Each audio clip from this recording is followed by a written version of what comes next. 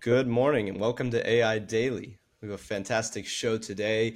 Today we're going to start off covering the latest in open source LLMs. So we had two big pieces of news today and over the weekend. The first is MosaicML releasing what they call MPT. So these are four new open source large language models focused on instructions, chat, one they call StoryWriter, and another they call MPT Base.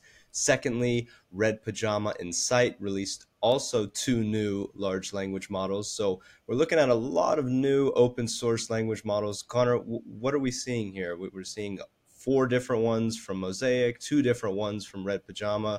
Have you used them? What are we looking at? Yeah, what's notable here is that all of these are commercially licensed for the exception of StoryWriter. There's a funny story there, but for the most part, these are all commercially licensed. And that's mostly because Red Pajama, a little bit back, we've covered this in an unreleased episode. Red Pajama put together a data set of fine-tuned and clean data that can be used commercially. And that's why we get these new models. And Mosaic's models, especially, are the result of their immensely powerful training pipeline that they've been putting together for a while. Same pipeline that built Replit. Really, open source is starting to become pretty strong in LLMs. Definitely. Farb, these are trained, I believe, on like a trillion tokens. Like Connor mentioned, we have one for instructions, code. We have a base one. What can people use these for? Have you seen people start using these yet?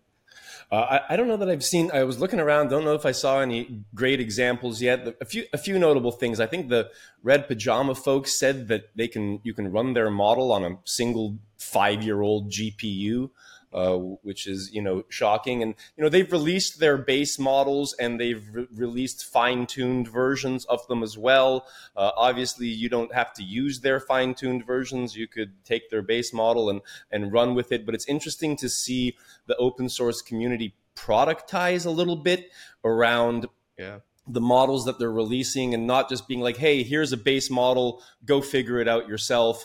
They're saying, hey, here's a chat fine tuning. Here's an instruct fine tuning. The StoryWriter one is interesting. I think it's based on some books that you can't necessarily license commercially. I think, is that what you were saying, Connor, too? Yeah, originally they were supposed to be commercially licensed, and then someone was like, "Oh, you guys included some copyright information," so they had to switch it. But I looked at the training cost, and apparently fine-tuning the StoryWriter one only cost them like $2,000. So that's crazy. I also thought that what was interesting was, Red Pajama is still training one of their models. Maybe it's done now, but whenever this story came out a couple of days ago, they were still finishing training some stuff, and then they're already teasing V2, which they expect to drop in the coming weeks. So this is big news, but it's not stopping. It's just open source is plowing forward at an unbelievable pace. And Connor, these can be used now, correct? Correct. Yes, these can be used now. These can be used today. Another note on Mosaic, their model is especially interesting because they trained it in only 9.5 days. Yeah. Wow. And then the fine tuning for each of the models only took like 15 hours. We'll put together in the show notes, of course, but they put together a lot on data streaming so that there's no loss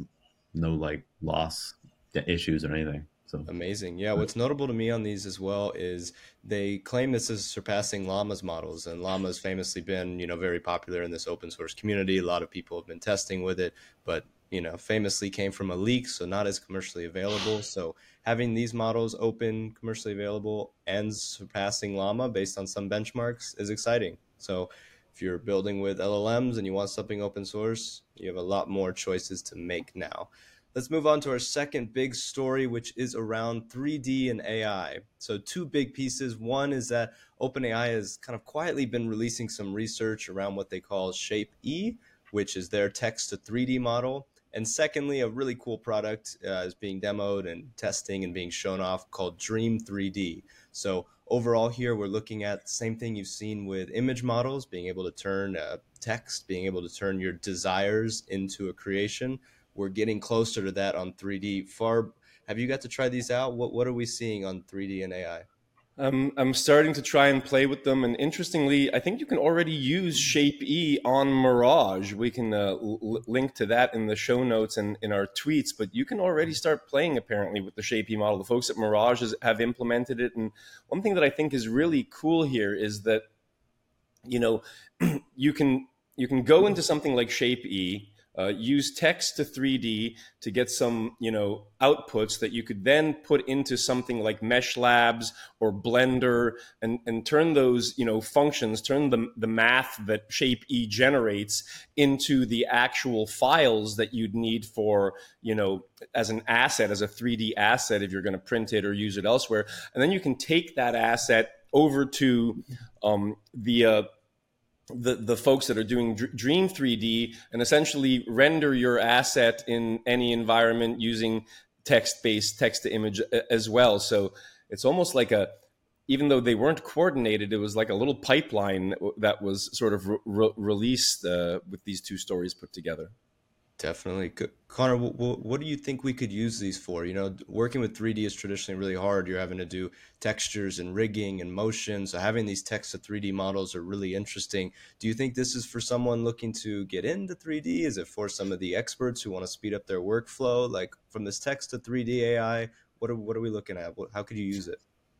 Yeah, the models out of Shape E right now are still pretty simple, still not very complex. Yeah. Internally, they're using NERFs, I'm pretty sure, which is another nod to NERFs as we've seen again recently. Yeah. But I think a main part of Shape E being useful is its integration with Dream 3D. As Farb said, now you can imagine things in 3D just from text, and then you can align it up to how you want to see a world, and then you can get really good, high quality images from the placement of 3D models as you would normally do in a real photography. So fascinating. Yeah. So for games and for animations, it looks like we'll see, just as we saw on the image front, a lot of people get to become artists and get to jump into the world of 3D that normally would have taken them years to learn.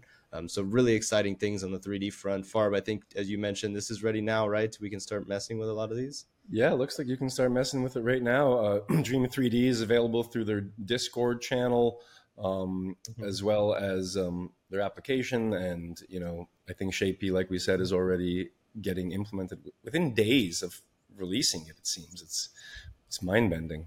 Always a fast cycle. Well, those are our two big stories today. We covered a lot on open source LLMs. We covered a lot on 3D and AI, two really big pieces that we see are going to start affecting developers, startups, people trying to learn these technologies. But outside of this, what are we seeing? Farb, what's been interesting you over the weekend or today? Well, probably a story you weren't expecting to hear is that the folks over at White Castle are going all in on AI. So, White Castle, I think, is like a 102-year-old business, and they've been working with Miso Robotics to have a tool called Flippy. I think they're launching Flippy 2, which, as you can imagine, flips things. But their CIO is pretty passionate about this stuff, and they're already starting to use computer vision, and they see that the future is AI, LLMs. And the way they think about it is, I think they also have a sort of AI order taker in their drive-through called Julia, if I'm not mistaken. And they look at it as something that allows them to open up an employee to do other things, to make the customer experience better. So really interesting to see a 100-year-old fast food chain going hardcore into LLMs, AI, and robotics. Yeah, we're seeing how much it's going to affect even the oldest companies ever. So I love it. Connor, what about you? Yeah, I recently this weekend I gave a talk at Felt Summit called Intelligence Felt, Unleashing AI with Reactivity. And I talked about how Svelte, which is, in my opinion, the best web framework to build on the web. I talked about how it's really great for building AI applications. It has some built-in streaming, has an integration that I built with a platform called Modal so that you can deploy Python really easily inside your SvelteKit application. And we'll link it below. But I mean, it's great. It was great to talk about AI and Svelte and the future of AI on the web. So it was a great talk, Connor. Yeah, it was a fantastic talk. Well, fantastic. What I was watching Buffer and Munger talk over the past weekend and they were talking about AI, and they were a little bit bearish on it. I think it's always interesting to keep up with, how some of these big players are thinking about it. They talked about how robotics have been around for a while. AI is not going to affect things as much as possible. It's always interesting to see they invest at a different level than, your traditional startup or venture firm. So to say they're out of touch may be wrong, but I think this was traditional coming from them. So interesting to keep up with them. But at the end of the day, Thank you all for tuning in. We will see you again tomorrow for another fantastic day of AI news. See you tomorrow. Peace, guys.